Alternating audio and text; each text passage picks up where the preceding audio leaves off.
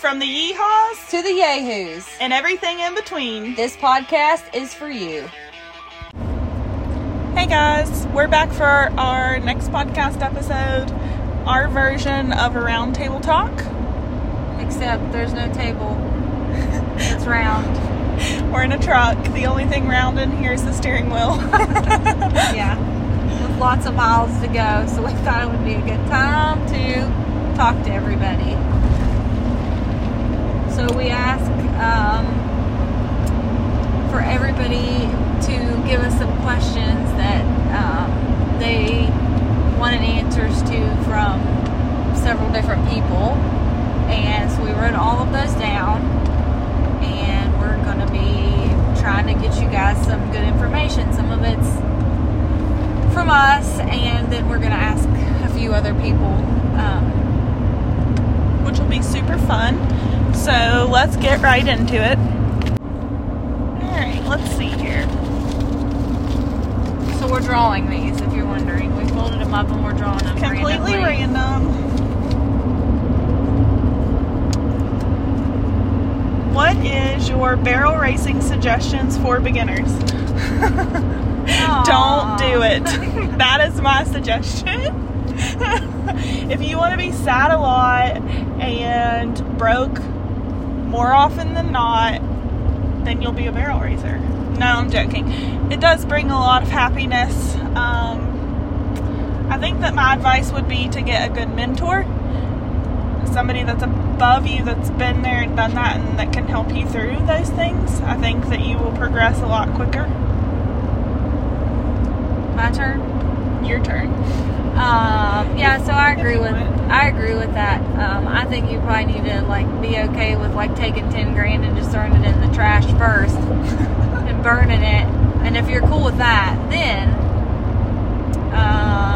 I think that you should maybe go to some barrel races and even maybe take some lessons. Find somebody who, if you have friends that do it, maybe talk to them and see who they would suggest, because I think that's really important, is learn from somebody who actually is knowledgeable and can actually teach you how to do things correctly.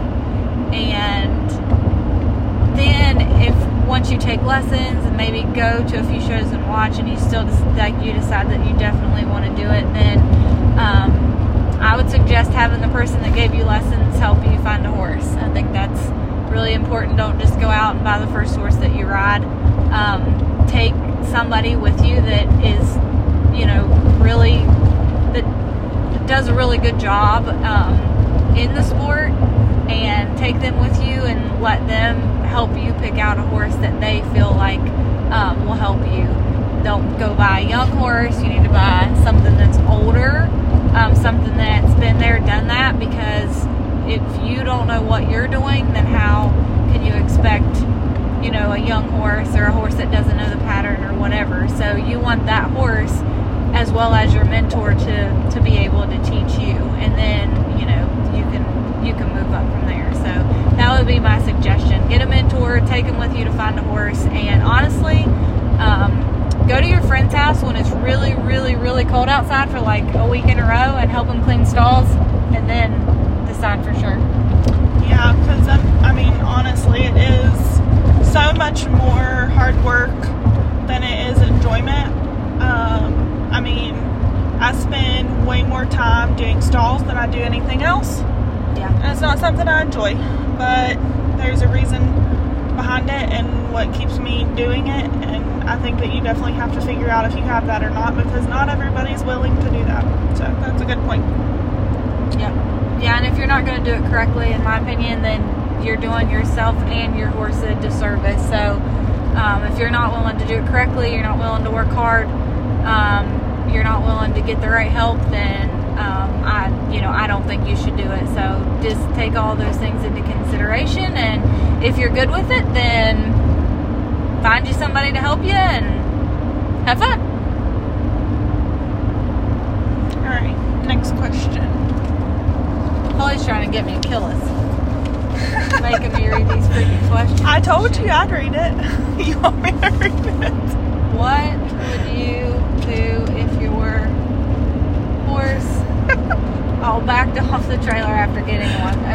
Sorry, that was real bad. It sounded like some kid that needs hooked on phonics. And my handwriting's terrible, so that doesn't help. Okay. Honestly, my biggest thing is, which I know that a lot of people already know about, like, Clinton Anderson's method, but my first suggestion would be Google Clinton Anderson trailer loading and watch the video. I know that's not very informative, but that is, I have done all kinds of things, and believe me, I have seen so many different methods. Trust me. Good, bad, ugly.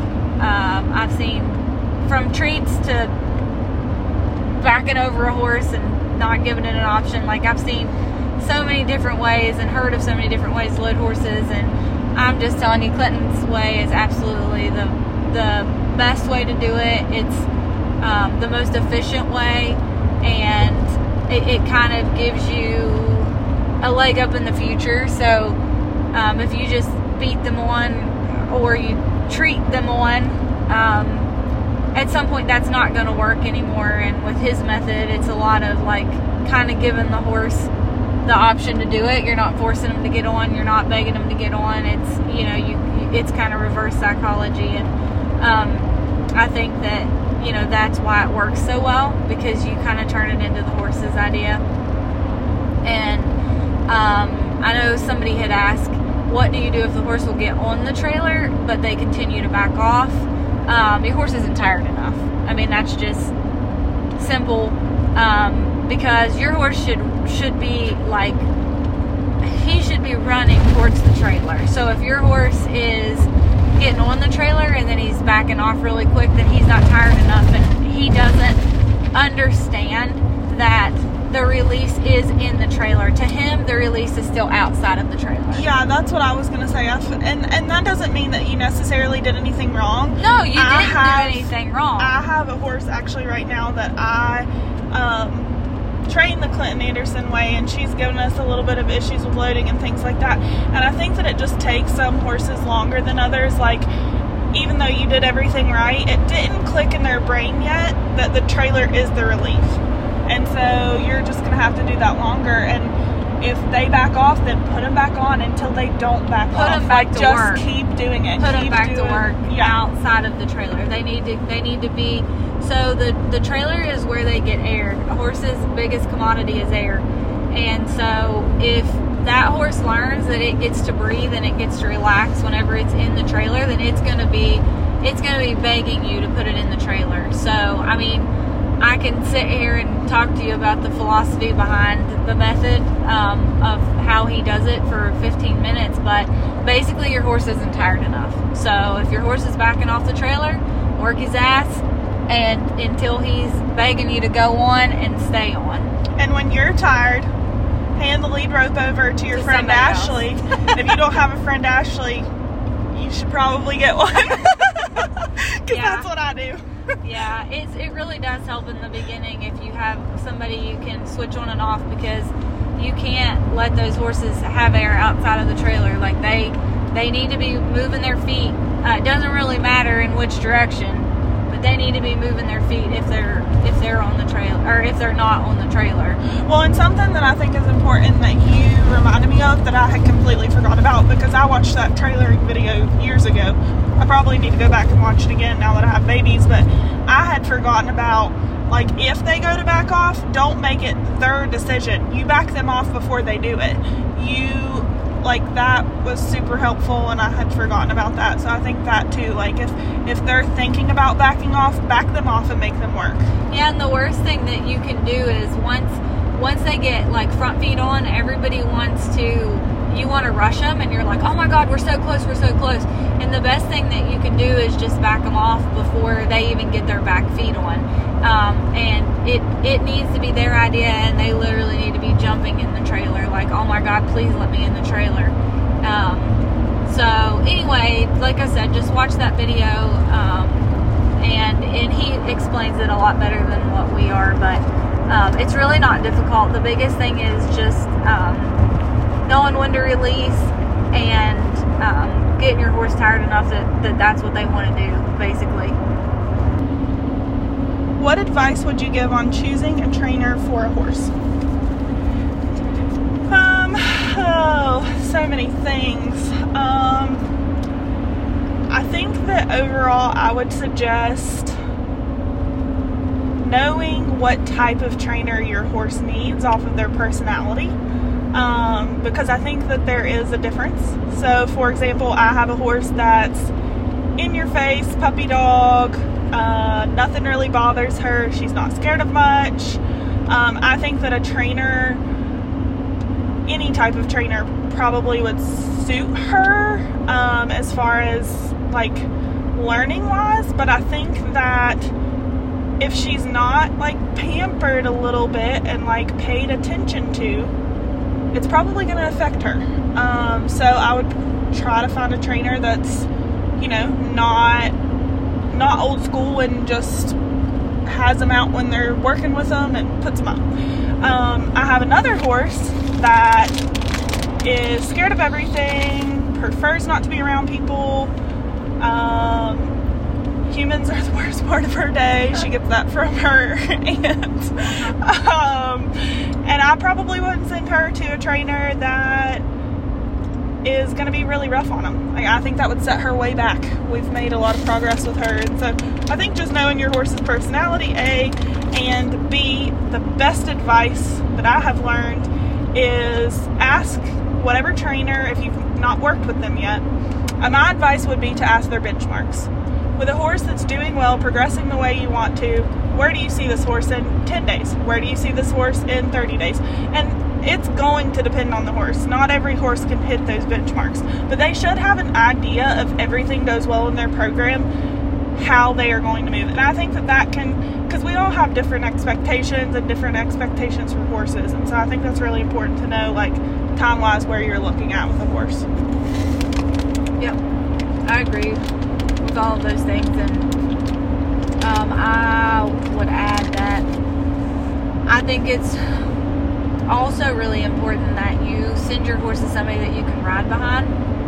I think it's, which I guess it depends on if you're talking about breaking a colt or if you're talking about like starting a colt on the barrels. So if you're talking about breaking a colt, especially, and this would kind of, it would also go with the barrels, but I feel like more so where she was talking about the benchmarks, I think as a society we have gotten very, very lax in the things that we expect from especially in our area, from our colt breakers. And you know, that's not to say that anybody's doing it wrong, but I think, you know, if you're okay with sending a horse somewhere for 90 or, you know, 120 days just to be broke, you know, that's fine, and that horse will, you know, probably, hopefully, come back super broke. But, you know, if you're somebody who wants a colt, you know, broke in 30 days, if there are no issues, like she said, there's always an exception, and sometimes, you know, they get hurt, or sometimes they're just kind of, they've got issues that they have to work through, and so I know not every issue is ideal, but, you know, I think that you have to, if you send a colt to a trainer who is a little bit slower, and that's not really what you're going for, then you're going to be really, really unhappy with that. Or if you want a colt that, you know, is super, super, super broke, then maybe you need to find somebody that takes a little bit more time, and you need to be willing to, you know, maybe put some money out. But I do think as a whole we don't have high enough expectations for trainers. I think that I know they have a hard job, and I'm not saying that they don't, but, you know, we also work hard for our money, and I think that we need to be getting, you know, our money's worth from trainers, in my opinion. So I think it's really important to ask around. I think it's, you know, when you're talking about a barrel horse trainer, I think that you need to watch that person. You need to watch more than one horse of that person's go, and if their horses look like, if you look at that horse and you say, holy crap, that thing looks hard to ride, probably don't send your horse there, because you're not going to be happy, and they may be able to ride that horse and make it look really good, but if you're sitting there thinking, man, I don't know if I could do that or not, then there's nothing wrong with that training, but I would probably steer clear and, maybe go somewhere else. So, it's really hard to do. It's hard to find. Ask around, watch, listen. Be willing to travel. Yep, be willing to travel. Because I'm not just talking about our area, but like just in general, like when you start looking at all of these aspects, it's really hard to find a trainer that has openings, let alone if you're looking for these certain things for your horses. And I think it's really important too, and we don't need to leave it unsaid. Make sure a couple people that you know really well know these people, because I think above all else, you need a trainer that's honest and forthcoming with information. Yeah. You should know exactly what's going on with your colt. Now, I'm not saying, we're not saying that you should be getting an update every single day. That is not the case. No. I think once a week, once every week and a half, if they just shoot you a message and say, hey, we're doing good, like maybe send you like a video or two here and there. Don't be annoying. Like, they don't have time for that. And honestly, if you haven't trained, even like, I don't know, finished a colt or whatever, like, there's only so much information. Those colts only learn so quickly. So they can't give you new information every day. So, don't be annoying. Don't be asking them every day, how's he doing? What's this? How does his poop look? What's he eating? Yeah, like we're more so talking about like major issue. Like, if my horse is being an asshole, don't tell me how much you love my horse and yada yada yada. Like, give me realistic information so I can adjust my expectations too. Like, if my horse is doing great, like, okay, great, tell me they're doing great. But like, if they're doing bad, also tell me that, because I think that's something owners need to know. And have someone that's willing to communicate with that, because I think there are trainers out there that are just, trying to please, and that's not necessarily a bad thing in certain situations, but when you're wanting to know realistically where your colt's at and what to expect, that can be a bad thing for them to not like they're lying to you, but they're just not telling you the whole truth. And the last thing, be willing to take them home. They don't have to stay 30 days or 60 days or whatever. If you're not happy with it, pick them up and take them home. Don't waste your money. If you feel it in your gut. Yep. Pick them up, take them home, pivot, do something else. What do you have in your first aid kit? Okay, so Holly's going to be the pro at this, so I'm just going to tell you a few things. For a normal person that isn't like Holly, things that I have ulcer guard, I have, what's the other shit called? Carafate, yes, thank you. I have that, and then like butanamine, of course. Driven Restore for your wounds. That is now in it's a must. That is now in my kit, and then needles, syringes, Lasix, Dex is something good to have, and then Equiox. I guess it depends on the horse. What else do I have? I can tell you what you have. Yes, I know. She stocked mine.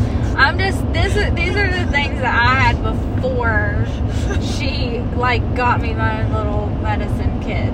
I feel like those are the things that I use the most. So those are like the most important things to have. I think those are super realistic things. So like, I go above and beyond because I've been in the vet industry for 10 years. So I don't expect you guys to have what I have, and that's just because I have access to it, and I am paranoid, schizophrenic about anything that can go wrong, does go wrong, Murphy's Law, and I want to have the stuff to take care of it in the event that I can't get a hold of a vet. I'm always going to try to reach out to a veterinarian no matter how experienced you are. I think that's the best thing that you can do.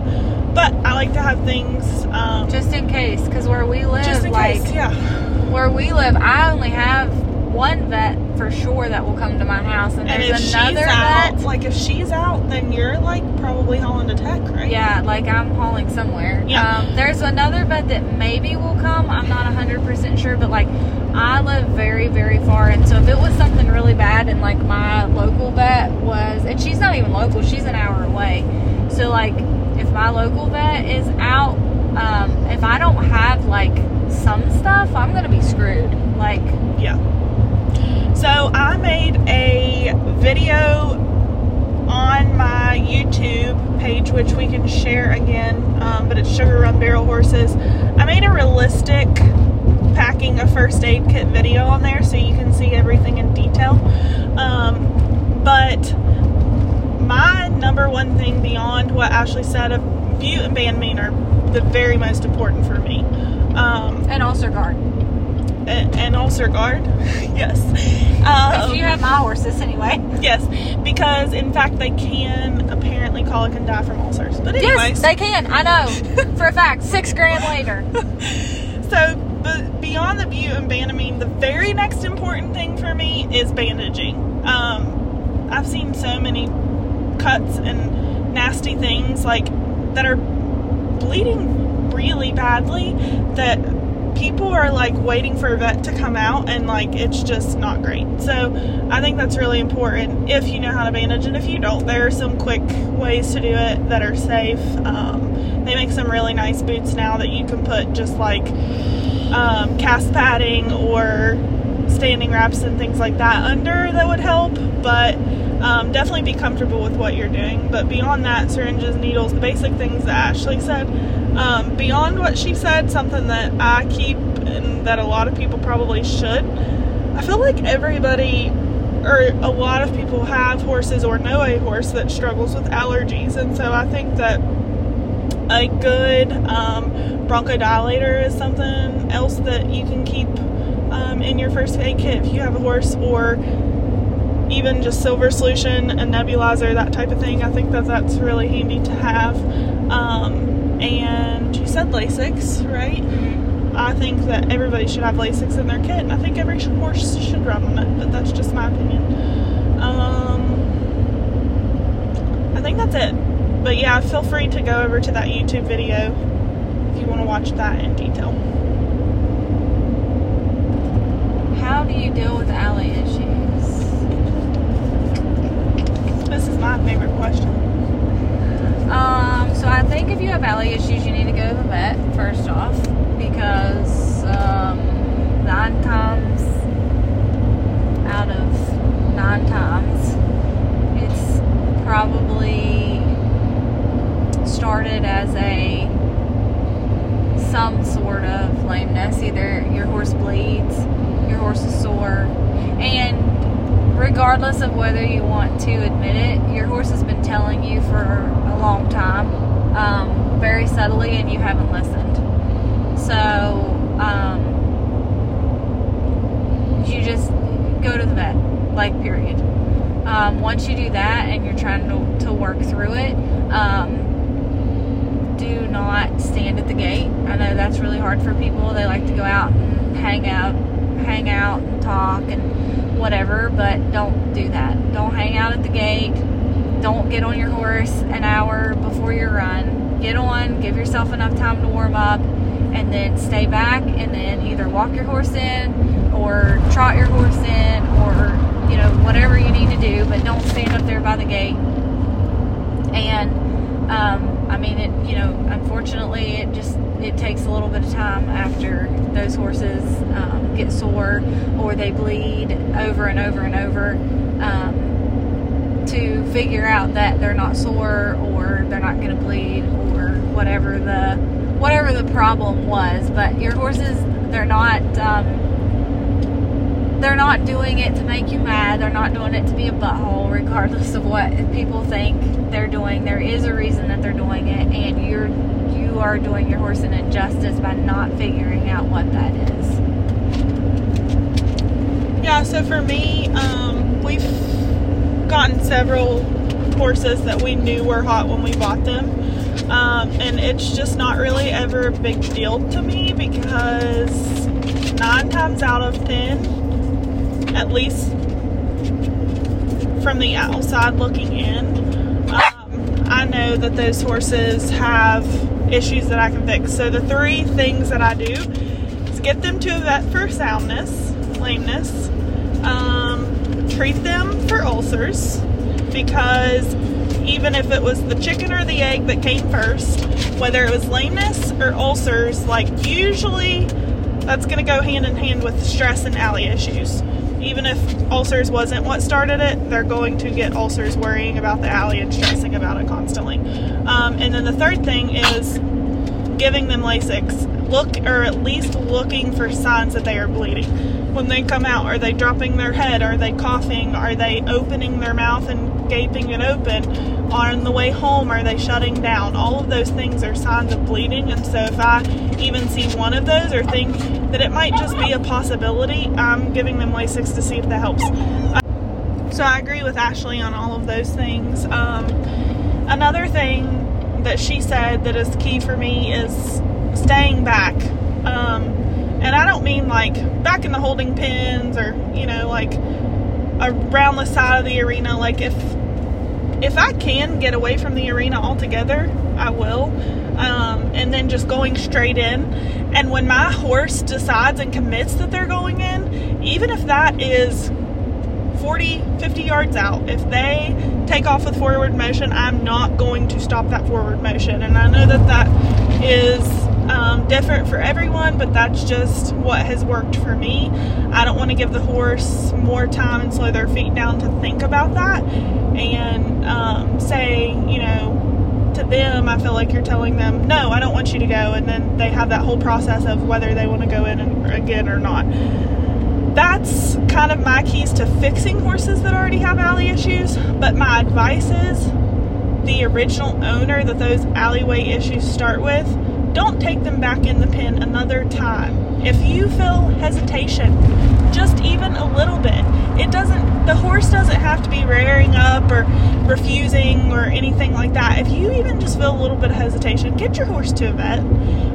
It's going to save you in the long run. Like, honestly, and there are a few horses occasionally that I feel like anxiety probably starts their alley issues, but I don't think that's as common. I think that anxiety makes it worse when their rider automatically starts pulling their reins back and kicking and whipping them on the butt and trying to get them to go in. You're just I feel like it's like a pressure cooker. Like you're just adding pressure and adding pressure and adding pressure.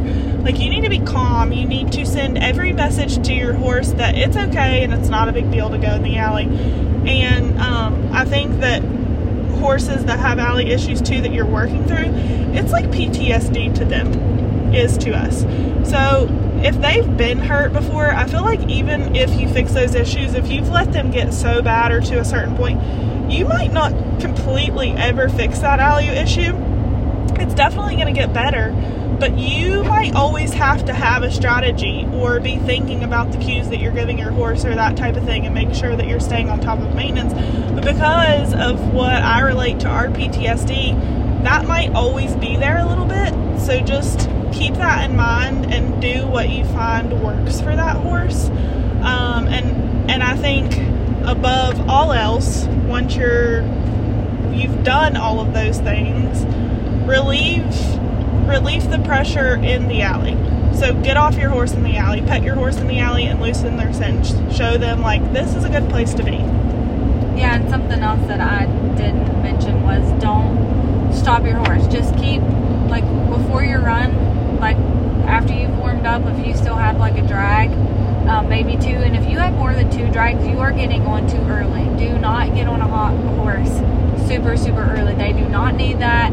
They cannot handle it. Actually, some horses, it works best if you warm them up, like, early, go time to the trailer, let them chill, and then, like, 2 drags before yours, like, get back on them. But when you're on them, do not stop. Even if it's not by the alley, just keep walking. Just walk. You don't have to do anything else, but do not stand by the alley.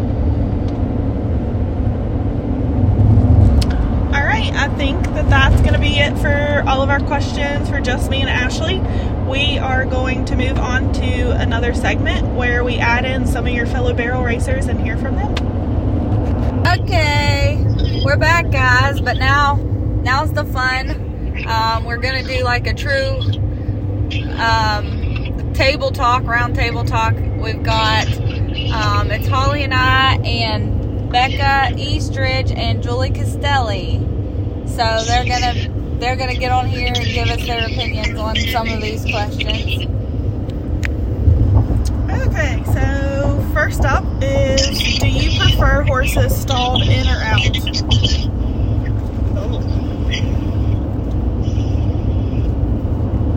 Julie can go first. I was waiting because I didn't really hear what she said. Sorry. No, it's fine. The question is, do you prefer horses stalled inside or outside?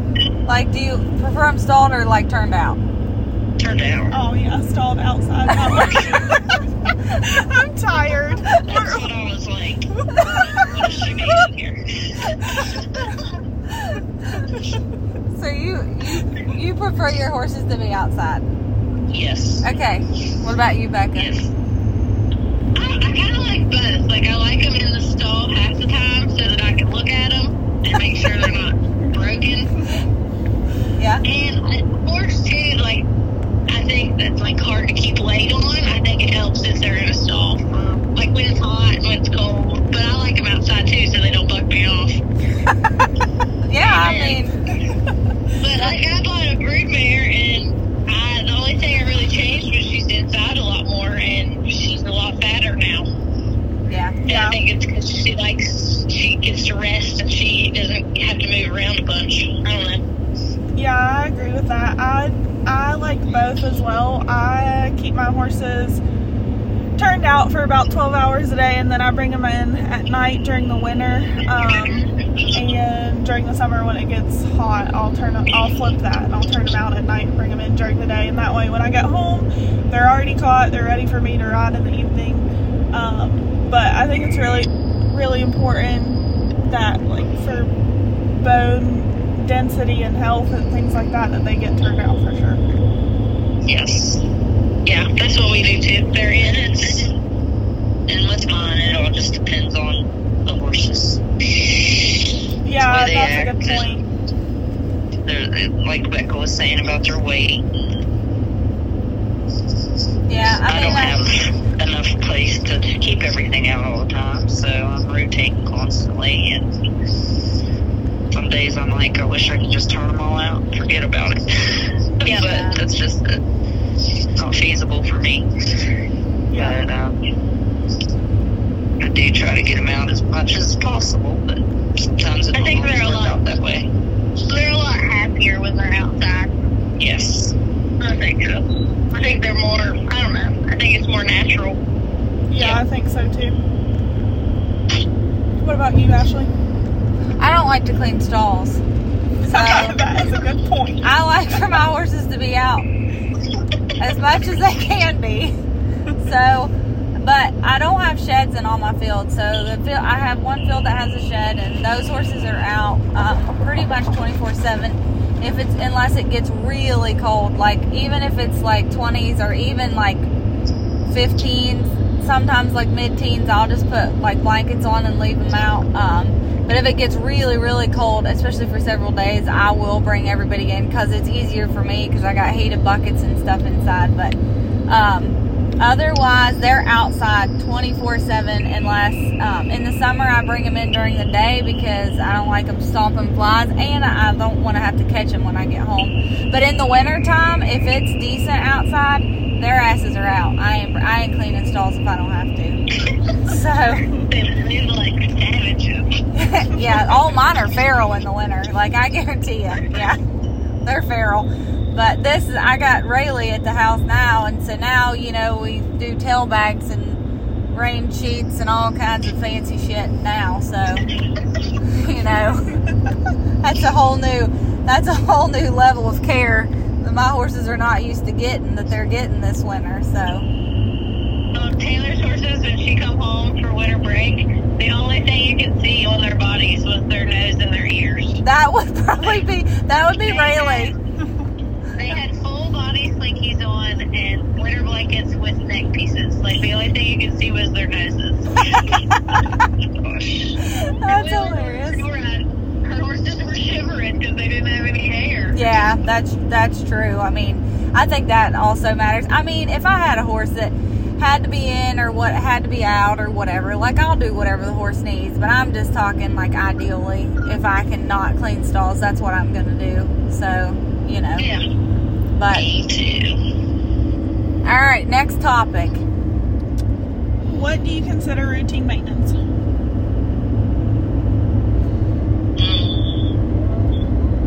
you want to go first, Julie?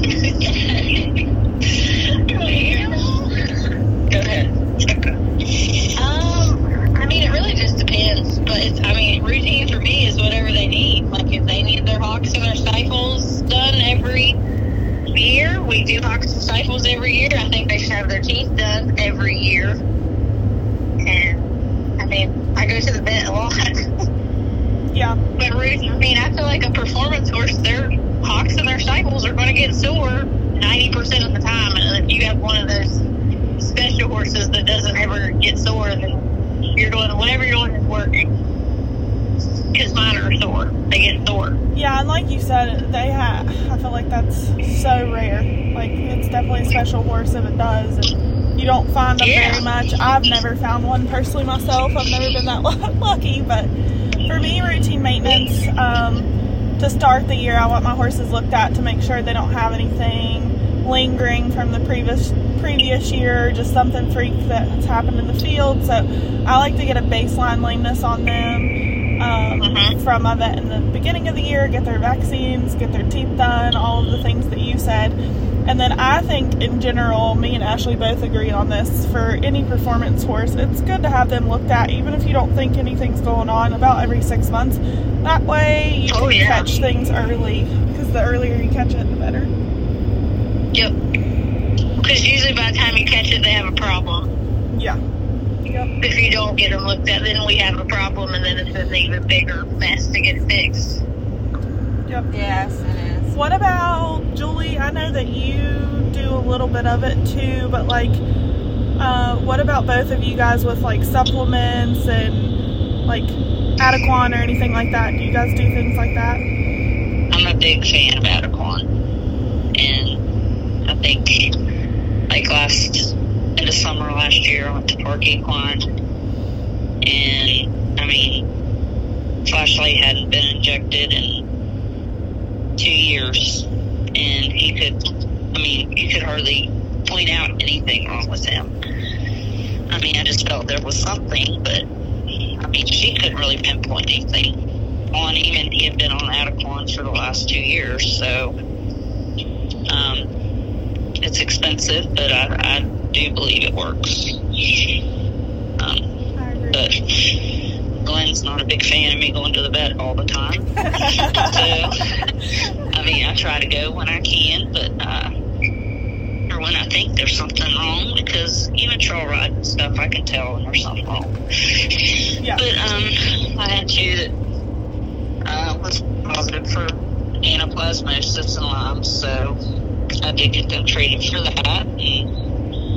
And teeth, maybe once every other year. I don't know. Not very often do I do teeth. I usually don't keep one long enough. But yeah, before I even start training off or anything, I do have their teeth checked, and if there's any issues, if they deflated, whatever, I get that done. But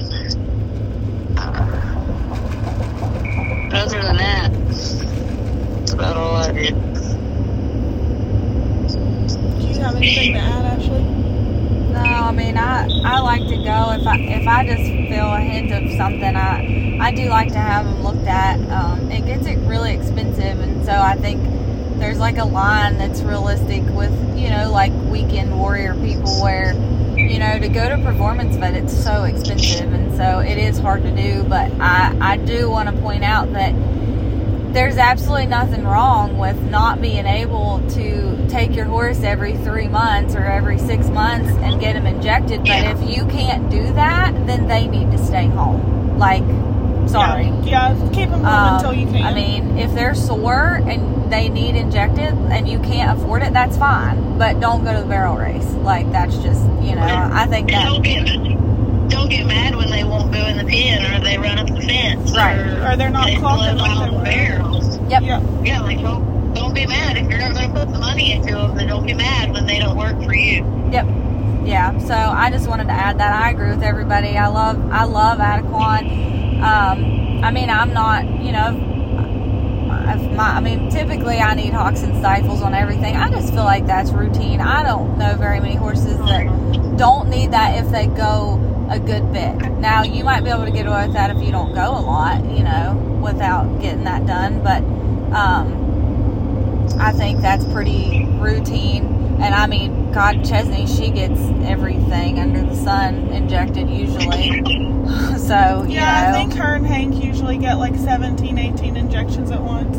I have to do alpha too, because, and that's counting like... That's exaggerating, but like... It is a lot. Like, but it is a lot. It's like, I'm like... Their whole body. I'm like, do you have any joint that doesn't have alpha 2 in it? I'm not sure. We were just talking about this today. Confirmation goes a long way. Yeah, and she has terrible conformation. So, like, if you're buying a horse, don't buy one that looks like Chesney, because you're going to be screwed. So... I've got one too. It's got that hawk, and I blame Breeze.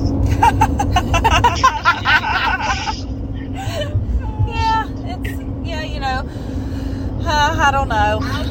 I'll put up with injecting her hawks as much as I need to, though, to have her. She's worth it. Yeah, we were talking about that. You know, there's a fine line of like looking for confirmation. If you have several horses that you're looking at and trying to decide between them, it's probably a good thing. But like, I wouldn't let it keep me from a really nice horse. Yeah, I mean, yeah, I agree. Okay, next question. All right, what is your favorite saddles and saddle pads, and why? Ashley, you go first. Me? Yeah. It depends on the horse, honestly. I really like my Stingray, but it's heavy, but it sits me nice. I also have a Robbie that I really like, and I like my Stingray out of the pen. I like my Robbie in the pen, which sounds really stupid, but that's just the truth. And saddle pads, I don't really care, but I do find, I think if you have a horse that's hard to fit, personally for me, if I've had a horse that was hard to fit, CSIs have done really well for me for a lot of like weird fitting horses, but overall, just typically, I like best ever pads. I like the like inch thick best ever pads, and I like 5-star, and I would always want to say like they're similar, but I also have like inch thick 5-stars, and they don't work as well for me, which sounds really stupid, but that's just, I have to say probably I prefer best ever and CSI. So that's just what's worked for me the best. I have really fat, like roly-poly horses without withers, so maybe that has something to do with it. I don't know. I am in the middle of my saddle trying stage. I feel like I haven't found a favorite saddle yet, because I rode in Pro Riders forever, and I never really had an issue with them. They're good saddles. I like them. I think for like a, you know, for a medium, like, of the line, I guess you could say, they're really good, but I wanted to find a more expensive saddle, and so I bought a Posey, and I thought that I loved it. It is the most out of any saddle. Like, I've tried Robbies, I've tried a 7, I've tried, I've had Corrientes and Pro Riders, and I've tried your Martin. Like, out of all of those saddles, it's the most comfortable to sit in. I broke my tailbone, and, like, it's the only one that I can sit in that I can't, like, feel any discomfort from. But in the pen, like, on Reese, it was fine, because she just took me to my points and, like, took care of me. But now that I'm riding a little bit younger of a horse, like, if anything happens and I get thrown forward, my feet go behind me really bad. Like, their stirrups, in my opinion, for my riding style, is way too free swinging. So it's not for me. I've determined, but I'm also, like, trying to find one, because I didn't like the Robbie. It was really uncomfortable to me that I tried. I really like Ashley's Stingray, but I've never ran in it, and her saying that, like, it's her favorite outside of the pen but not in the pen makes me a little bit unsure. So I'm just still trying to figure out a saddle. But as far as pads, 5-star are my favorite. I have a Best Ever that I just bought, and I like them pretty good too, but 5-stars are just a little bit more soft and, like, flexible, and I just like them a little bit better. What about you, Becca? I rode in a Martin FX3 forever, and Taylor bought a Robbie, and so then I had to have a Robbie, and I got it, and I loved riding it at home, but I just couldn't ride, and I could ride Finley in it, but, like, a horse that I can't keep up with, like, I just couldn't keep up with them in it, and so I'll ride a Robbie at home, and I run Finley in a Robbie, but, like, I ride my Martin on, like, I rode it on her, and I ride it on ears. I got another Robbie that the front end of it's higher, kind of like an FX3, and I do like it, but I think I'm going to go back to my Martin, because I can't ride as confident in it, because I know, like, if I make a mistake, it catches me, kind of, right. And it puts my feet really far forward, and I sit down, and but it's heavy. I hate how heavy it is. Yeah, I do too. And I love my CSI saddle pads. It fits. Finley's really funky. She's got a real weird back in it. I mean, no saddle really fits her, but my CSI makes her not sore. But my CSI saddle pad rolls on ears, because she's just not real chunky. And so I feel like it rolls on her, so I run a Best Ever pad on her. That's funny. I didn't know that we like the same pads. That's funny. Yeah. But I don't really, like, at home, I don't really care. Like, I'll just throw whatever pad I have in the barn. If I don't have to walk up to the trailer, I'll throw whatever pad I have there on a horse. There is a difference. I thought maybe you'd buy that pad off the deedle that you used at the finals a couple years ago. That was terrible. It was like my mom's couch. My grandma's couch. It was terrible.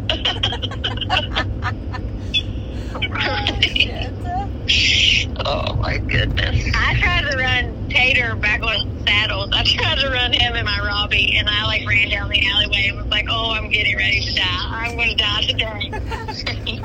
And then I think I borrowed one of Ashley's saddles for the state show, and I liked him in that saddle. I didn't die in it, but yeah. So, Becca, I'm interested. Sorry, go ahead. No, go ahead. You're fine. I'm interested to know, because I know you're a big Robbie fan. I know that you said with your Martin it gets your feet in front of you. Is that why it makes you feel more confident? Like, if you do get behind, you don't feel like you're getting thrown forward? Yeah, or, like what is the difference between the Martin for you?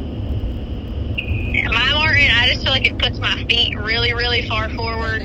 And my butt sits deep in it, and, like, and then the front end's high. So if I get behind, it puts me back where I need to be.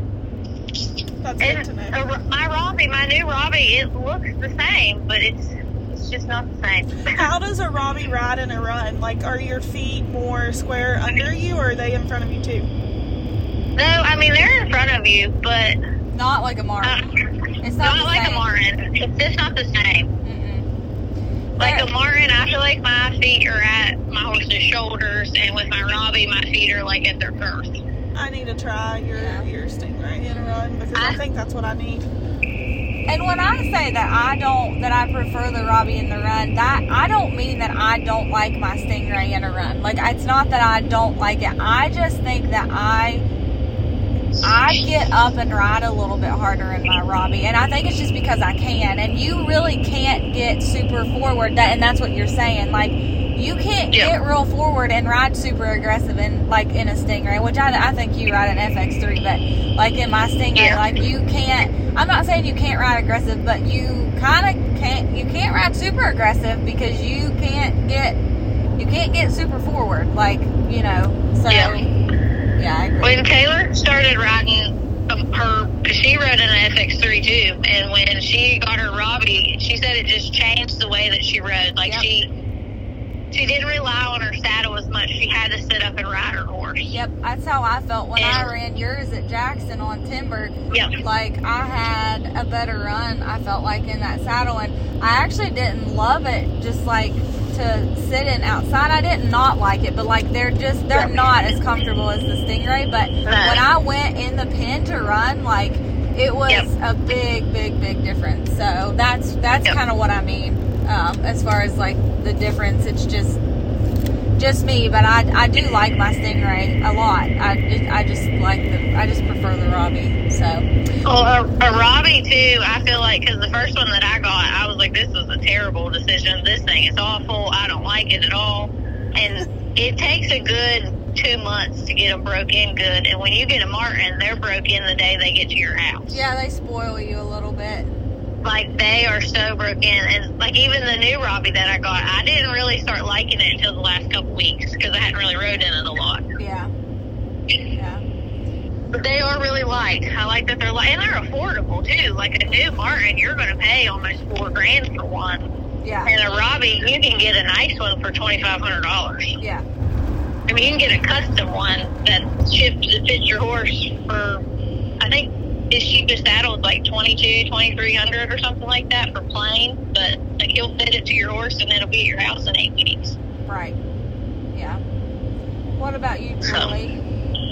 I've rode in Pro Riders. I've rode in Martins. I've rode in Cactus. I've rode. I got a 7 saddle, which I really like right now. My favorite was probably the Martin FX3. Yeah. But I just didn't like the weight of it. They're so heavy. They are so heavy, but they are the most comfortable thing I think I've ever rode in. But they are. Yeah. So for people that want to know, how is an FX3 ride? So they set you in deep and they put your feet forward. Okay. Yep. But I think for a person, I lean forward a lot anyway, so it kind of was good for me because sometimes I get a little too forward. But, I really did like them. But I think that the Stingray's stirrups are actually set a little bit more forward even than what the FX3 are. So, like, if you are somebody who you want your feet forward, but you don't want them, like, up at their freaking shoulders forward, like, then I think an FX3 would be probably, like, a really good in-between. Like, it's going to keep your feet forward, but it's not going to be as much as a Stingray. I feel like the Stingrays are, like, very forward. Yes, because when I had Chesney here for that little bit of time, what was that, last year or the year before? Year before, I think. I rode in it, and it was a big difference between that and the FX3. Yeah, so and then the BTRs, which I had a BTR and I do like it, but it's the least amount. Like, they're still like kind of forward, but it's the least amount. I feel like it's like a BTR, FX3, and then a Stingray, like, as far as feet forward, in my opinion. Yeah. But, I'm not really picky about I don't know. I just ride in them. It doesn't really matter to me. I get on, the one on and go. I do feel more comfortable in my 7 saddle at this point out of all the saddles I have. Right now. But, I really like it. It sets me down deep and it puts my feet forward too, but, it's got the pencil roll. I do really like it. And I would like to have another one, but once I don't have anything running good enough, to buy a new saddle for us. He said I shouldn't even bought that one, but I did. What about a saddle pad? Saddle pad, I like my CSI. I only have one of those. I do have a 5-star. I actually like it. Was that Snyder pad that that I traded from you? Was that a Snyder pad? Yeah. Yep. I like it. I use it on Hudson. And I got the 5-star. I got a saddle right. I bought it last year, I think. It was last year. And I really like it. I probably wouldn't buy another one now. Yeah, I think there's only a certain kind of horse that you can use a saddle right on. Like, they're really nice pads, but I've bought 2 of them for 2 different horses, like, several years apart, and I just really, I just didn't have a horse that it really would work for, so I ended up selling both of them. I like them. I think they're good quality, but they're just they're kind of a weird pad. Like, they're not for round back horses at right. all. No, they're not, which is what pretty much all my horses are. And Happy's too sway back for it to work on him. Like, he's not very wide, but he's so sway back that it didn't work for him either, so. Yeah. But I just really don't have a favorite. If I were to pick, it probably would be the CSI. I feel like, truthfully, if you are somebody who doesn't want to have to buy a lot of saddle pads, I think that a CSI is the best all around. Like, you're going to be able to fit a CSI to the most, I'm not saying it will fit every horse, but I think they're the most versatile pad, in my opinion. I agree. CSI, of every saddle pad I've ever had, the CSI is the most versatile. They're also the ugliest, but they are, the most versatile, I think. I think the one that I have is I bet you it's 5 years old, and I just flipped the liner this past fall. I just was talking to Ricky, because where they bought, the CSIs fit Happy the best, and where they just bought him, she's been using my CSI, and of course, I was like, they're like $400 now, and I said, but you can get them used a little cheaper. I said, but I have 2 of them.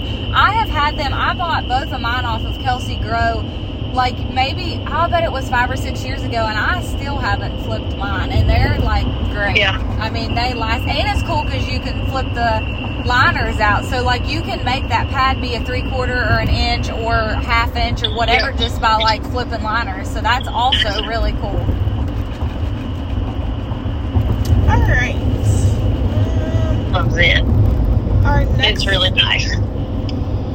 I've looked at those.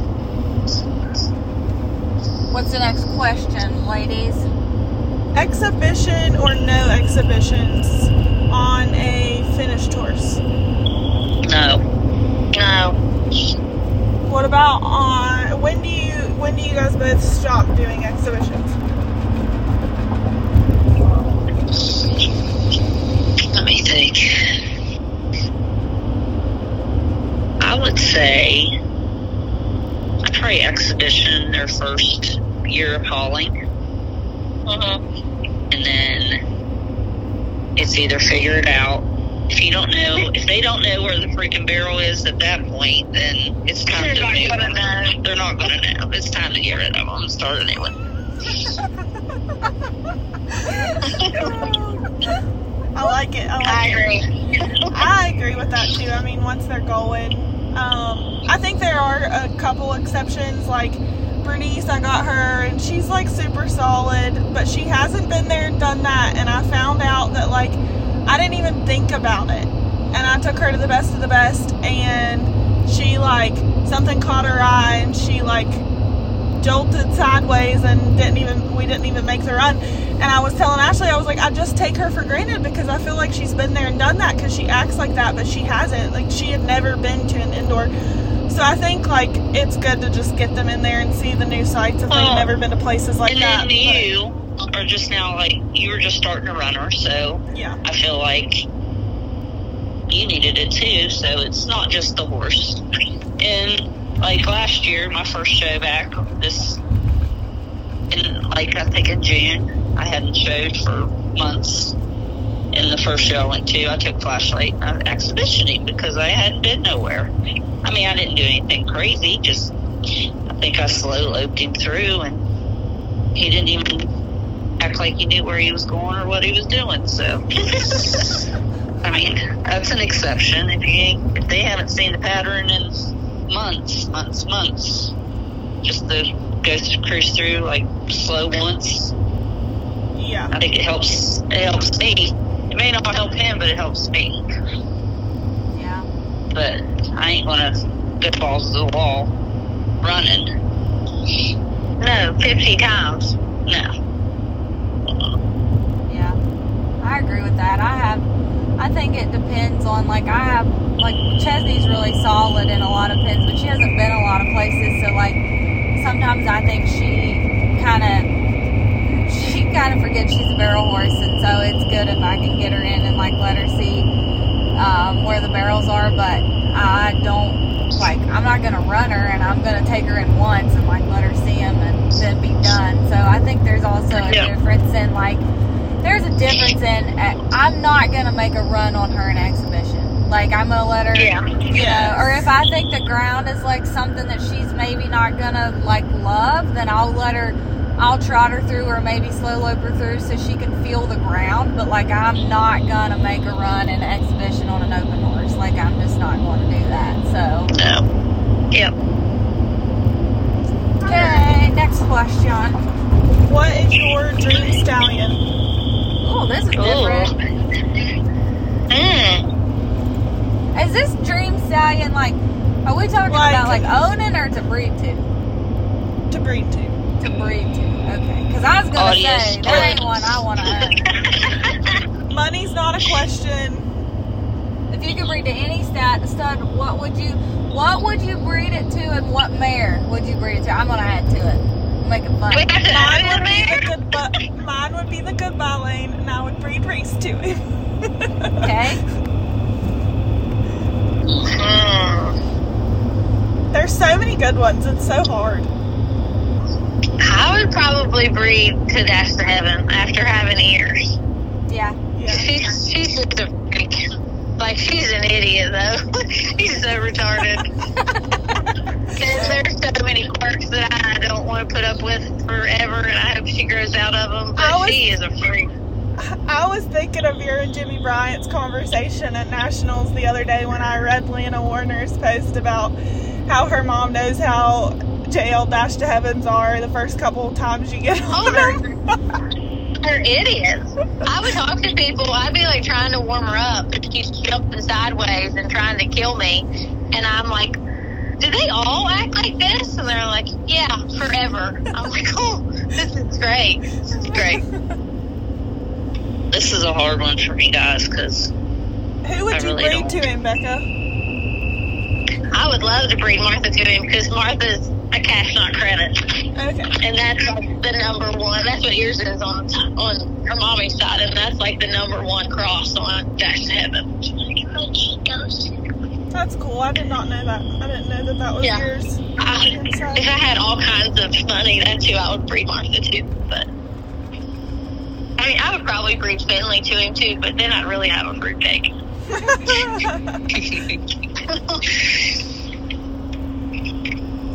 Julie, what about you? I said this is going to be a hard one because I don't know. I know.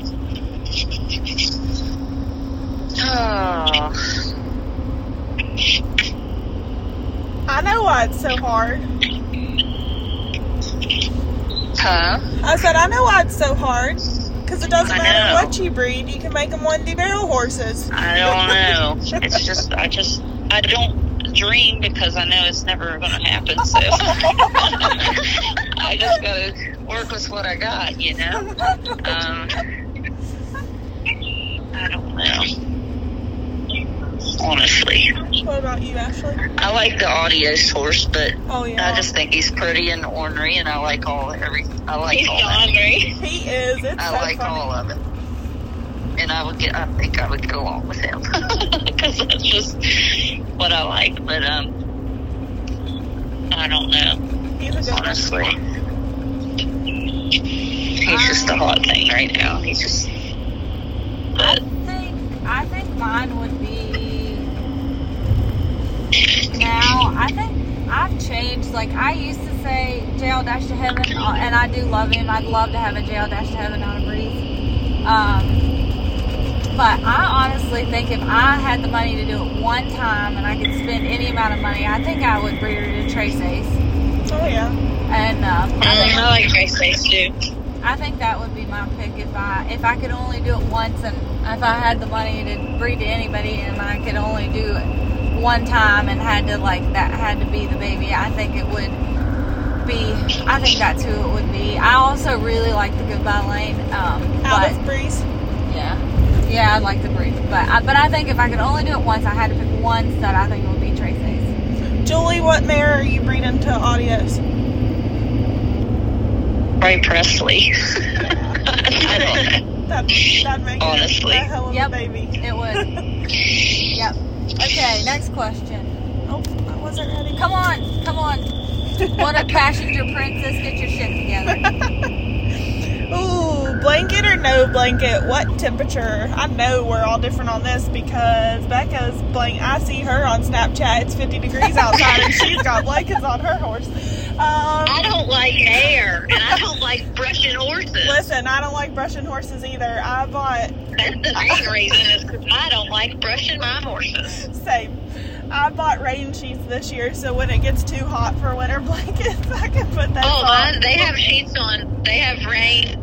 That's what they are. They're lightweight blankets, and it's 60 degrees, and they got them on because it's muddy. Yep. I'm a bad horse mom. So me and Becca definitely blanket. I used to blanket everything. You did? Yes. I'm so I used to blanket surprised everything. by that. Ask Glenn. It would drive him crazy. At what temperature would you blanket? Maybe we could blanket it all the time. Except, like, today I would take their blankets off. But yeah, put them back on at night. This is when I was not working. And that's all I had to do is take the blankets on and off. But when you get a job and you go to work and it's 60 degrees and you come home and your horses are standing in a stall sweating because you didn't take the blankets off before you went to work, I just don't do it no more. Yeah. And Glenn ain't taking blankets off. Yeah. So Becca, what temperature do you put blankets on? If it's 50, like in the fall, like August, if it's 50 in the evenings, I'll throw blankets on so they don't start growing hair. And I mean, this is bad because they probably should have had their blankets off, but I didn't realize it was going to get that warm, and I went and caught them, and they might have been sweating a little bit in the field. But I mean, if it's 50, they got a blanket on. But now, like Josie, Braylee's little mare, she's a woolly mammoth, and she doesn't have a blanket on right now. She gets one when it's cold. And then Martha, she's bald, so I tried to make her grow some hair. So she doesn't have one on right now either. But like the babies that are out in the field that live outside, they don't have blankets on. Unless it's really, really cold and like icy, then I'll go throw the blankets on them. Yeah. But I like my blankets because I don't like brushing my horses. Same. I don't like brushing my horses either. My 3 old retirees that live outside, they don't get blankets until it's like mid-20s. I'll start putting blankets on them, but they have really thick, like curly cuts. So seems like the older they get, the thicker their hair gets, the longer it gets. Yes. Yeah, they get prepared. Yeah. What about you, Ashley?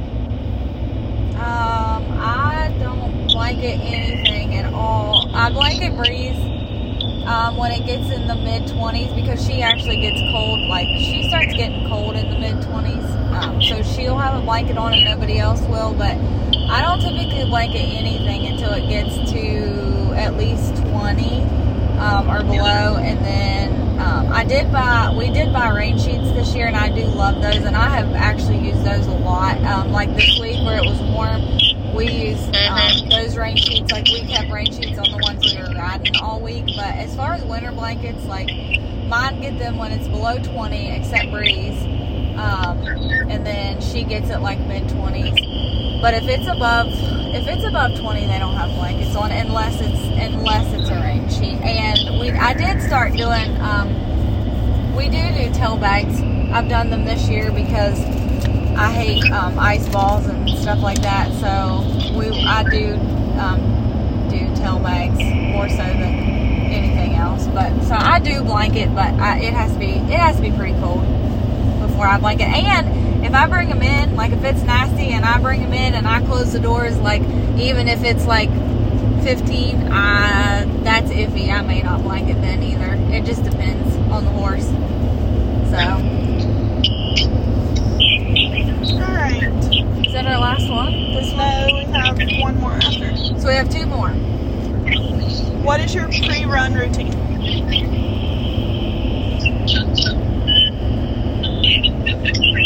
Go, Saddle up. Julie.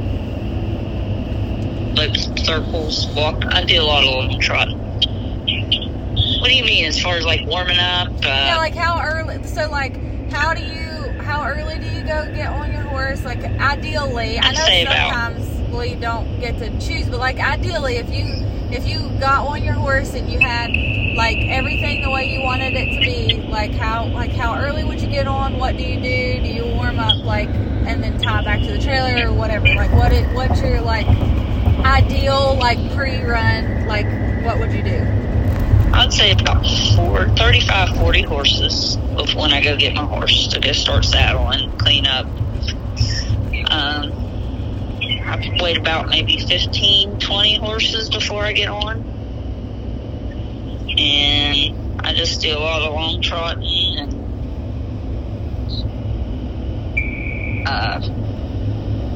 I stay away from the pen. Stay away from the pen until it's time for the run, and when I get done running, I get off, take boots off, loose the saddle, and go back to the trailer and unsaddle and hose them off if it's hot, walk them around, and put them up. That's my routine. Now, do you run on Lasix? I just started over the last, I think, year and a half. Which I haven't went to many shows, but I feel like it's helped. Yeah. I do. I do some of the same things as you, Julie. I can tack up pretty quickly, so I typically start tacking 20 horses before. I give Lasix and the vein 2 hours out for my run. And then I tack up about 20 horses. Sometimes I'm in a rush and it's like 15 horses before, but Ashley taught me this, and like I've found it really helps my anxiety. Like 10, 15 horses is my warm-up period. I'm not on longer than that. And I stay back from the pen like you do, and I'll typically start, it depends on how far I am away from the pen, but I'll start typically heading up there when I'm on deck. And then I just do a bunch of long trotting too. If we have an arena, I'll lope a little bit, but I'm a big believer in don't wear your horse out before you run, so I don't even lope them a lot unless it's a horse that I feel like needs loped out or something like that. My husband's horse, Hank, likes to get a little froggy sometimes, so like if he's on the tractor and I'm warming him up, I'll be more likely to lope him than I would like Bernice or somebody. But All right. and then I always pray before my run too. What about you, Becca? I mean, kind of the same stuff. I'm usually talking and I don't know what number I am, so I'm normally late. I'm usually throwing crap everywhere. But like today, I got on with like, I don't know, 30 horses, and it was actually kind of relaxing to not be in a rush. But I trot a lot, but I load my horses down a good bit because I don't want bucked off. Because Finley I have flashbacks every time I run Finley now where she tried to buck me off at the state show. And ears, she's never bucked, but you just gotta, I like them to be sweating a little bit. Like I like them to be warm. I don't want to take any chances. Yeah. But then run, full boots, give them some water, and then, give them their hay bags, put them back in their stall. Just try not to miss my run, because normally I'm talking and I'm behind. But do you run on Lasix or with flare strips or anything special? I was running Finley last year on Lasix because she got to where she wasn't wanting to go into the pen, and I noticed too she would like cough when she did come out, and so I started running her on Lasix, and I did feel like it gave me, like, even when she was being a turd going in, like, I feel like I still had a horse underneath me when she took off, like, into the pen. Yeah. And after she tried to buck me off, I took her to the vet, and she needed her hocks done, and she needed treated for EPM and ulcers. And I asked him I said, well, I've been running this mare on Lasix. Should I keep running her on Lasix? And he told me no, to see, like, let's give this a try and see if this works. So I haven't ran her on Lasix since, and she is going into the pen better. And I think a lot of hers, like, not being able to run is because she was so fat. And so, like, this year, like, I've been riding the crap out of her. Like, I want her, I'm like, she used to clock really good. Why is she not clocking? Oh, because she's 200 pounds heavier than she used to be. Right. So I've been trying to really get her in really, really good shape. And I feel like if a horse is in good shape, they're less likely to need Lasix or less likely to bleed. So she went in good today. Like, she kind of was a turd, but then as soon as when she decided to go, she went and she ran hard. Right. But I hate having to worry about, oh crap, did I give Lasix? Or I hate to have to worry about giving something. Yeah. But I always try to give ulcer medicine too. Normally, like this morning, I give ulcer guard before I left the house. And then, like, if I'm at a show, they'll get a tube of ulcer guard every night. And I love Sore No More. I spray Sore No More everywhere just to make sure nobody gets sore. Makes me feel better. Yeah. But sometimes I'll poultice after in the evenings. Yeah, I'll typically use THT wraps or driven liniment or something. I have a variety of things that I use, but I typically like to do that at least if we're stalling overnight too. And then where I do give Lasix, I always give electrolytes afterwards, and also we keep them on ulcer meds the day of and a couple days before usually. What about you, Ashley?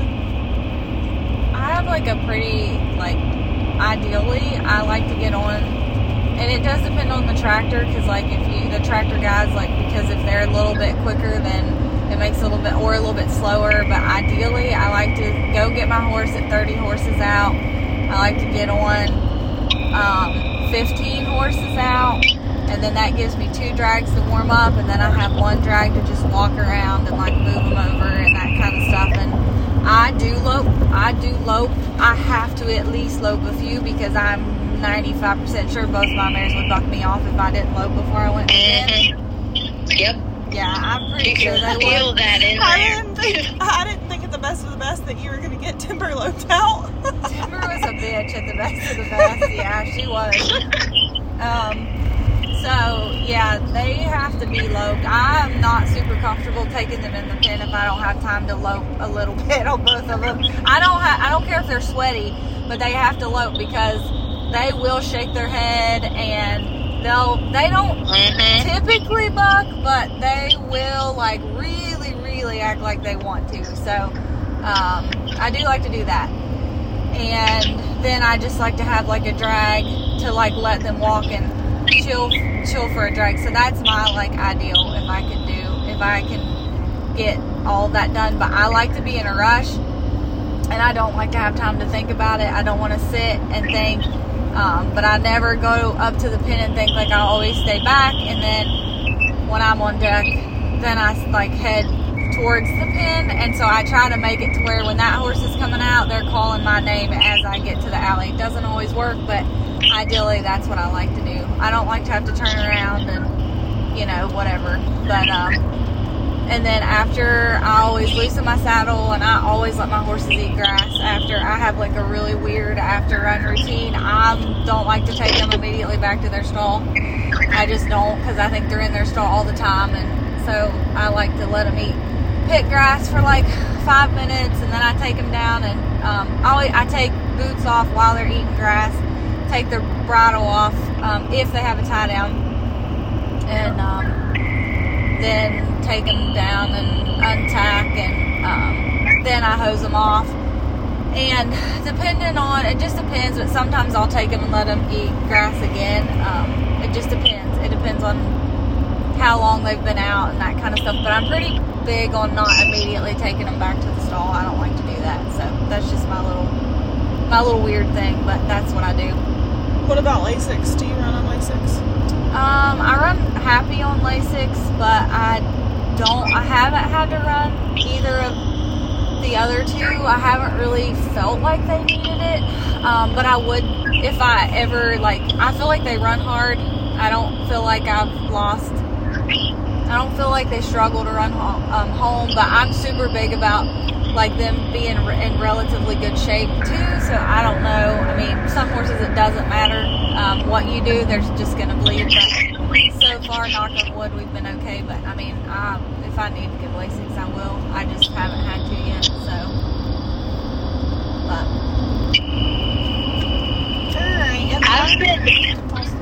Go ahead. What? I've been known to lunge ears too. Like, people probably seen her looking around on the side of the hillside, but like sometimes if I trot her off and she's been in the stall for a day, like she'll be fresh and I'm not getting dumped. So I just get off of her and get it out on the ground. Like, I've gotten made fun of by James and Taylor, and I'm not getting bucked off in front of people. So I will get off and lunge her with her bridle on. I'll just unclip one of her reins, and she knows, and she'll rear and play and be all goofy, and then it's over with. So if you have a horse you need to lunge, don't be ashamed to lunge them in public. Yeah, whatever. I mean, whatever works. I've even had like Image, when I had her, I would warm her up like when the class started, and then I would take her back and tie her to the trailer, and then I would just get on her like 2 drags before, because she was like, she could be a Fruit Loop, and it wasn't where, like, the longer you were up there, like the more nervous she would get. And to me, like, if you have one that's nervous, like going up by the pin, just don't go up there. Like, it's not that big of a deal. Yeah. So that's, I just think the calmer you can keep them, and like Julie's always, like, I kind of learned that from Julie, because she's always, like, she always stays back, and, but it works. Like, I have never seen Julie have a horse that she couldn't get in the pin ever, and I think that, like, it's because of the things that she does. So, well, and that's a bit, like, as many horses as you've said on Julie, like, that's pretty impressive. Yeah. Yeah, I've never had any issues. Nettie was rough, but once I figured her out. Yeah, but she would always go in. You just had to do, like, her little routine, and then she was fine. Right. So. Yep. Yeah. Yeah. All right. Other than that, I've never had one. All right. Last question. Our last question is, how do you keep a finished horse sharp? Do you do drills? What do you do? Do you slow work? A fresh horse? What'd you say? A finished horse. Finished horse sharp. Okay, I got you.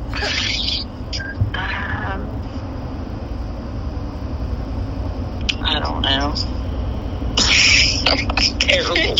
I'm terrible. I'll go first and give you guys a few minutes to think. I'm not a trainer. I don't do a ton of things, but I've had pretty much finished horses. Like, I've not had babies until recently. And so I just keep them moving, like moving over and tipping their nose and doing figure eights and things like that. Like, I just keep them light and responsive, and try not to let them get bored. Like, I think that it's really easy to just, like, get on a finished horse and not ask them to do a lot because you already know that they know how, but I think it's important to keep them sharp, just doing those small things at home. And I haven't been the best at it, but it is my goal this year. Like, I think that, in my opinion, I want to slow work my finished horses. I think it's crazy when people, and I've done this, I've been guilty of this, like, I just don't think that your horse is going to be at the top of their game if, like, you don't do a little bit of slow work. That's like asking a track star to, like, never jog or, like, do anything like that. Like, just, they stay in shape in the gym or whatever they do, but, like, they're never running. Like, I think that to be at the top of their game, they need to do slow work, and so I'm going to get better at that for sure. Yeah, I really agree with that. I think a horse, too, can't use those, like, if you're not working those muscles at home, it's not the same as long trotting in the field if you're not sitting down and turning a barrel. Yes. Like, those muscles are totally different. I agree.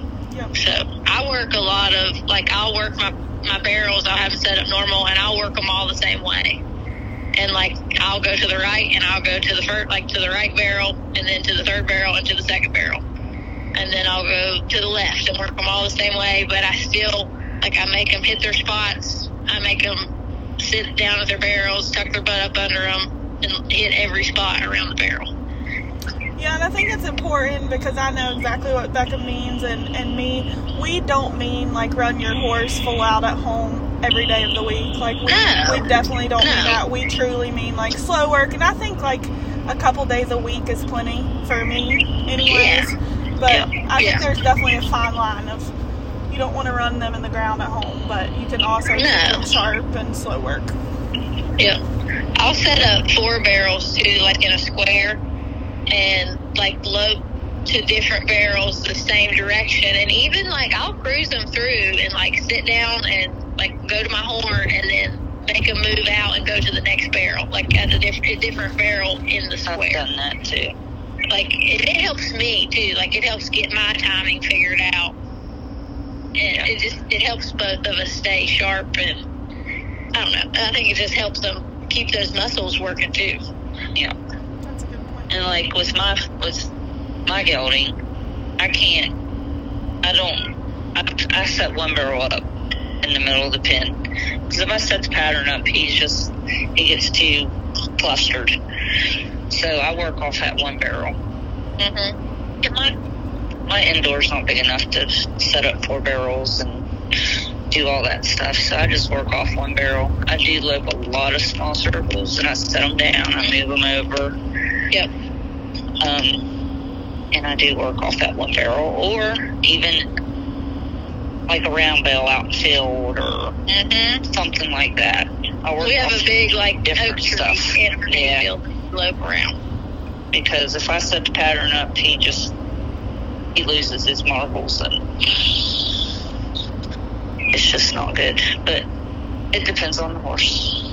That's a really good way, like, both of the, what I would call drills that you guys have explained. That's a good way to keep them working those same muscles and your timing sharp, but also not wearing them out on the same pattern. Yep.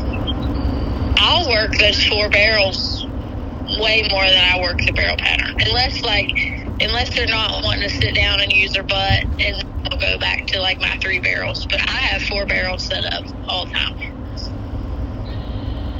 What about you, Ashley?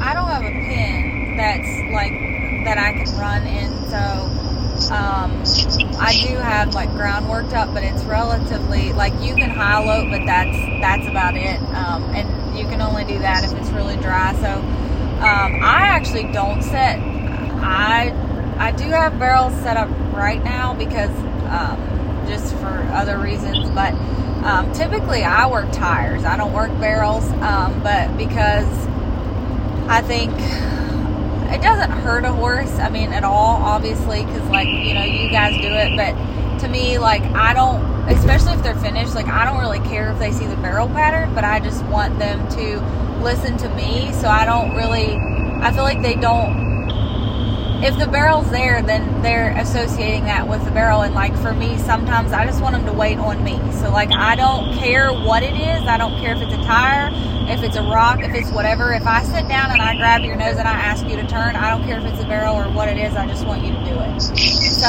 I use tires a lot for that. And I rarely do the actual pattern. So I do a lot of like same direction stuff, like you were talking about, load but the same way, and that's a really good exercise to get them in shape. That's actually a lot harder on them than what you would think it would be. Mine are usually breathing pretty hard when you do that, and I think you'd be really surprised at how hard it is for a horse to lope all three barrels the same direction. Like I feel like they get really flustered, and so I think if they get flustered, then you need to do it more often. Like, so anyway, I don't do a lot of drills. I just don't have the ability to do a whole lot of stuff at home. So my biggest thing is just that they're paying attention, that if I grab your nose and I sit down and I ask you to turn, that you come around and you don't just keep going. And another thing is, like, if I ride square past something, I don't want you to automatically think that we're going to turn it either. Like, I just want them to wait on me. Like, I don't want them to do anything before I tell them to do it. And so I think that, and then something else that I do at home is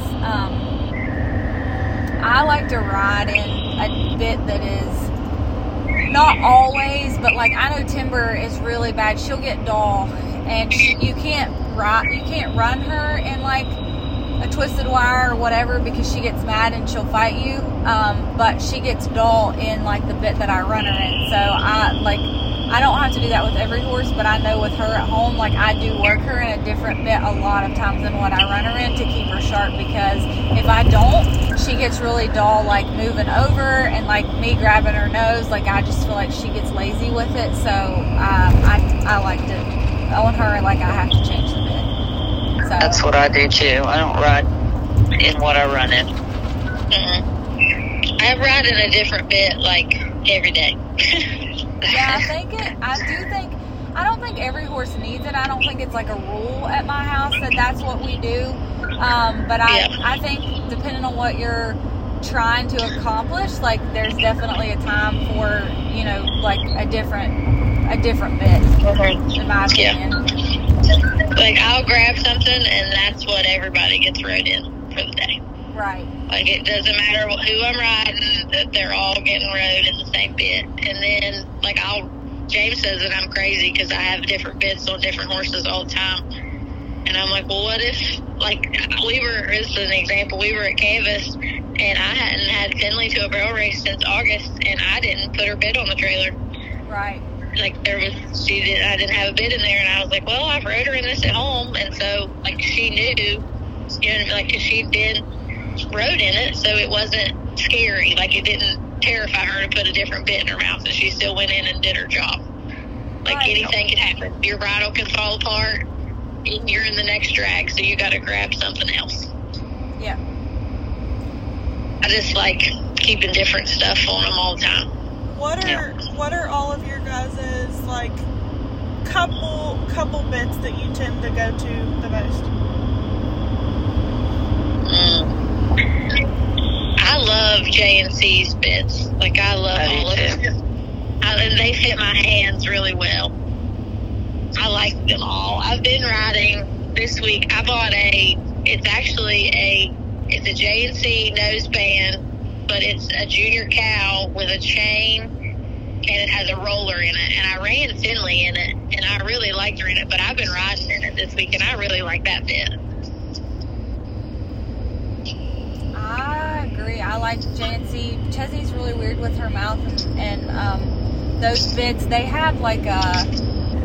really have like a lot of forgiveness. Like they're not straight, so they have like a lot of bend in the mouth, and Chesney really, really likes that. Like this horse is like semi-dangerous if you put the wrong bit in her mouth. Like she acts like a total Fruit Loop if you put something that doesn't have like some bend in it in her mouth. So she's really weird, and she really, really likes the JC bits. So I am a pretty big fan of those, and they do seem most of the ones I've had fit my hands pretty well too. I agree, but I just bought. I have a couple I think it's Schronberg bits, and they're kind of pricey. But they are nice. Like I have 2 of them, and I really like the feel of those too. I feel like you always go back to that Ed Wright bit a lot too. I do ride like stuff. Just every day. Like I feel like you at least tried on everybody. I do. I usually go through like three different bits on everything, and everything I have rides in something a little bit different, but I have like a couple that I can stick on everybody that I just feel like they all work in, and so the Ed Wright bit is pretty nice, but I like short shank bits. I like a 5-inch. I don't like anything over that. I don't like a big shank at all. They don't fit my hands. I've tried them on several different horses, and I do not like it. So like a short shank is probably the longest thing you're going to see me have on something that I'm riding. I agree. That's what I do. I don't know. I trail ride snaffles, and depending on the horse and what I'm doing. I haven't ridden colts for a while, but like I haven't ridden in a snaffle bit in a long time. It's been a long time since I've had something. I mean, I will trail ride. I have a J&C. It's a large hex with a cricket, and like I trail ride everything in that bit, and sometimes if I've lost a little bit of flexion, I'll put it on there. I'll put it on and ride in it because I can get a lot of flexion back a lot faster in a snaffle. So I do like to ride stuff in a snaffle sometimes, and that bit seems to like fit. It fits my hands good, and it's got enough like bite that I can really get one's attention if I need to. But I haven't ran in a snaffle in a long time. I can't get along with a snaffle bit. It just doesn't. Even like when our babies come back from getting broke, like they're not in a snaffle bit a day. I don't know. I just can't get along with them. They just don't fit me. But I'm not very handsy, so I feel like even if I do put a bigger bit on a horse's mouth, like it's all in how you pull.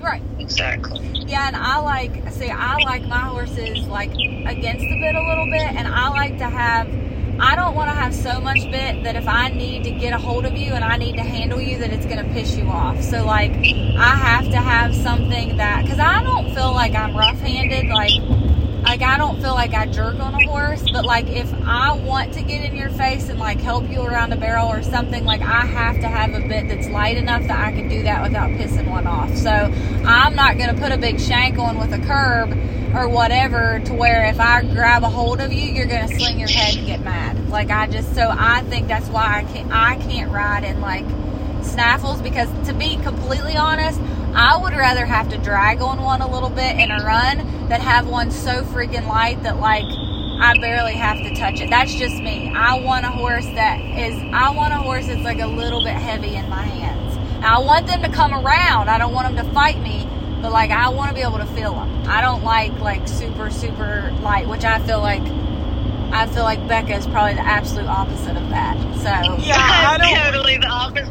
I'm like in between you guys, because I want a horse that's like really light and responsive. Like if I don't have to move my hands, that's awesome. Like I would take that any day. I want to sit in the middle. Yeah. I want to sit in the middle, hold the horn, and them come around the barrel. Yeah, and so, but also I'm like Ashley in the way because of Reese. Reese got me. I'm not heavy-handed. Like I don't jerk on them. I've never ran a horse's mouth or nothing like that. But like Reese, coming from you and Julie riding her too and stuff, like she is against the bit, which I like. I love everything about her. But I noticed like with Bernice that I was kind of putting her against the bit, and that's not naturally how she wants to be. So I wouldn't want a big shank or like, I mean, what I have is okay, but like I wouldn't want any more than that. I wouldn't want a big bit. Yeah. I like the feel. Like I just like the feel of not a horse fighting me, but like I like the feel of like a horse laying against my hand and like coming around to it. And so like I said, like if I have to put a snaffle on a horse so that I can handle them a little bit more, like I would rather do that than put a shank and then just be so freaking light that I can't touch them. Like I don't like that. I don't like that at all. I like the perfect horse. I like the horse that's like running through your hands down the alleyway, and I don't have to kick to make him go fast because I'm not great at that either. But I also like them to turn on their own. Yeah. So one more question that isn't a question, but I'm going to ask it because I want to know. Would you rather have a horse that was a free runner or a horse that was like Rady? Not, and I don't mean Rady knocking barrels. I just mean a horse that's going to like rate and set and turn hard, or do you like a horse that's like a free runner that you got to like help a little bit more? I think you have to tell us your definition of free runner first, because I think so many people view that differently. Do you mean like... To me, a free runner is just a horse that I don't have to get after, a horse that just wants to run, but it doesn't mean that they run to the fence. Like, as long as I pick up and I ask that horse to turn, like, it's still going to sit and turn, but it's just not something that I've got to hustle to the barrel. Like, it's something I'm going to sit quiet on, and I'm just going to let that horse work. So to me, like, it would be like free runner would be like Penny, like Crystal Browning's horse. You know, like she's just going to go in there she and sits run. and turns really well, she's going to get... turn. You don't have to hustle that mare. Like, she's going to run. And then, like, you know, Rady, like, I feel like to me, Finley would be like kind of more like Rady, because I feel like you have to hustle her a little bit, but she's honest. Like, so, you know, like, that's what I mean by that. Like, I think some people think free runners like run to the fence. I do too. That's not what I'm talking about. Like a true nice free runner, or a true nice like sit down Rady horse. Free runner. You're a free runner? Yeah, because I have goals. I want to get to the 1D one day, but I'm not a person that's going to chase after a horse at racetrack. It's just not my personality. What about you, Julie? I've rode them all. And Flashlight has been a test because I've never had one like him, because he's a free, I would call him a free runner, and right.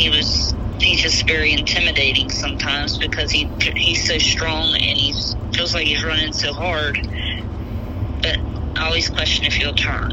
Is my thing, and I get in his way and everything else. But so he's been, I think all the horses I've run besides Hun, and she would just she'd rate down and drop and turn, but she was more of a free runner as well. But I've rode more of the push style, I believe, than I've had free runners. But I like the free running. I like the free runners because I feel like you're not riding the guts out of them. Right. Yeah, you're not working as hard because they're just going to go. Right. Yeah. If that makes sense. Yeah. So. What about you, Becca? I don't have a lot of energy in my body, so I struggle to get a horse to like run out from underneath me. Yeah, I'm really quiet. Like even when Finley was different because she was just she knew how to run, but like ears, when we were first starting ears on the pattern, I couldn't get her to lope out, and I told Taylor, I said, I need you to ride this mare for a couple of weeks and get her to run, and some of that too is I'm scared of what they're going to do when they start running. Like, are they going to dump me? Like, what are they going to do when they start running? Right. And so that's a lot of it. And so Taylor got her to start running, and then once she learned how to move out, like that's what she did. She's a free runner. Like she can fly. Right. But I also but I don't want to have to grab a hold of one either. Like I don't like Tater's kind of like that. Like he's a free runner that you have to grab a hold of, and I don't want that. Like, I want a horse to run out from underneath me to their spot, and I don't want to touch catch them, and I want them to roll back and go to their next barrel. Right. And I think the really good ones can do that. Yeah. Well, I mean, ears. Yeah, I mean, that's like- what she does. She Yeah. runs hard and just hooks it. I mean, Yep. you know. Yeah. Like, you ride her to her spot, and she does her job. And Finley's the same way. Like, Finley's like that, but you do have to chase her. As she's gotten older, she's figured out she doesn't have to run as hard. Yeah, I mean, she's not lazy. I don't mean that mean, but I mean, she's not a horse that's gonna like run out from. Like, I've seen you chase her like a little bit in the pen. You know, like. Yeah. Yeah, like she's a lot different than Ears. Like, Ears, Right. you want her calm and chill, and Finley, you want her to move out from underneath you. Right. Yeah. But so I like her. I get along with a free runner because I can't get one to run. Like, if they can't run, then I can't make them. Yeah, I'm. But like I don't that want too. one. But I don't want to grab a hold to one. I don't like that. I don't want, when I touch them, just touch them, they need to come back to me and turn. Yeah. Like, I don't grab a hold of them. I can get a hold of them like that. But I like them to run. Yeah. Mm-hmm. That's how I am. I'd rather have a horse run through my hands a little bit. And then I like naturally, like I check, like I'll check a couple strides out. Not like a big check, but I'll pull and then release. And then when I get there, I'll pull again. So like, I don't care. Like I said, I kind of like to be able to handle mine a little bit. And like Chesney is not like that. She does not want to be handled at all. So like, she's a challenge. Chesney's actually really hard to run. She's not like, she's hard to explain, and it's a lot of just feel with her. But she's actually not really my style. I get along with her and I make it work with her, but she's not. Now she wants to run. Like, I don't have any trouble getting her to run. Like, she runs hard, but she can be like kind of rady, and but she gets real mad. Like, she gets mad if you get in her face a lot, and I don't know. She's kind of hard. She's hard to explain. Like, I don't know how I would tell anybody how She's to ride. dramatic. She's kind of very in between dramatic. She is those dramatic. two.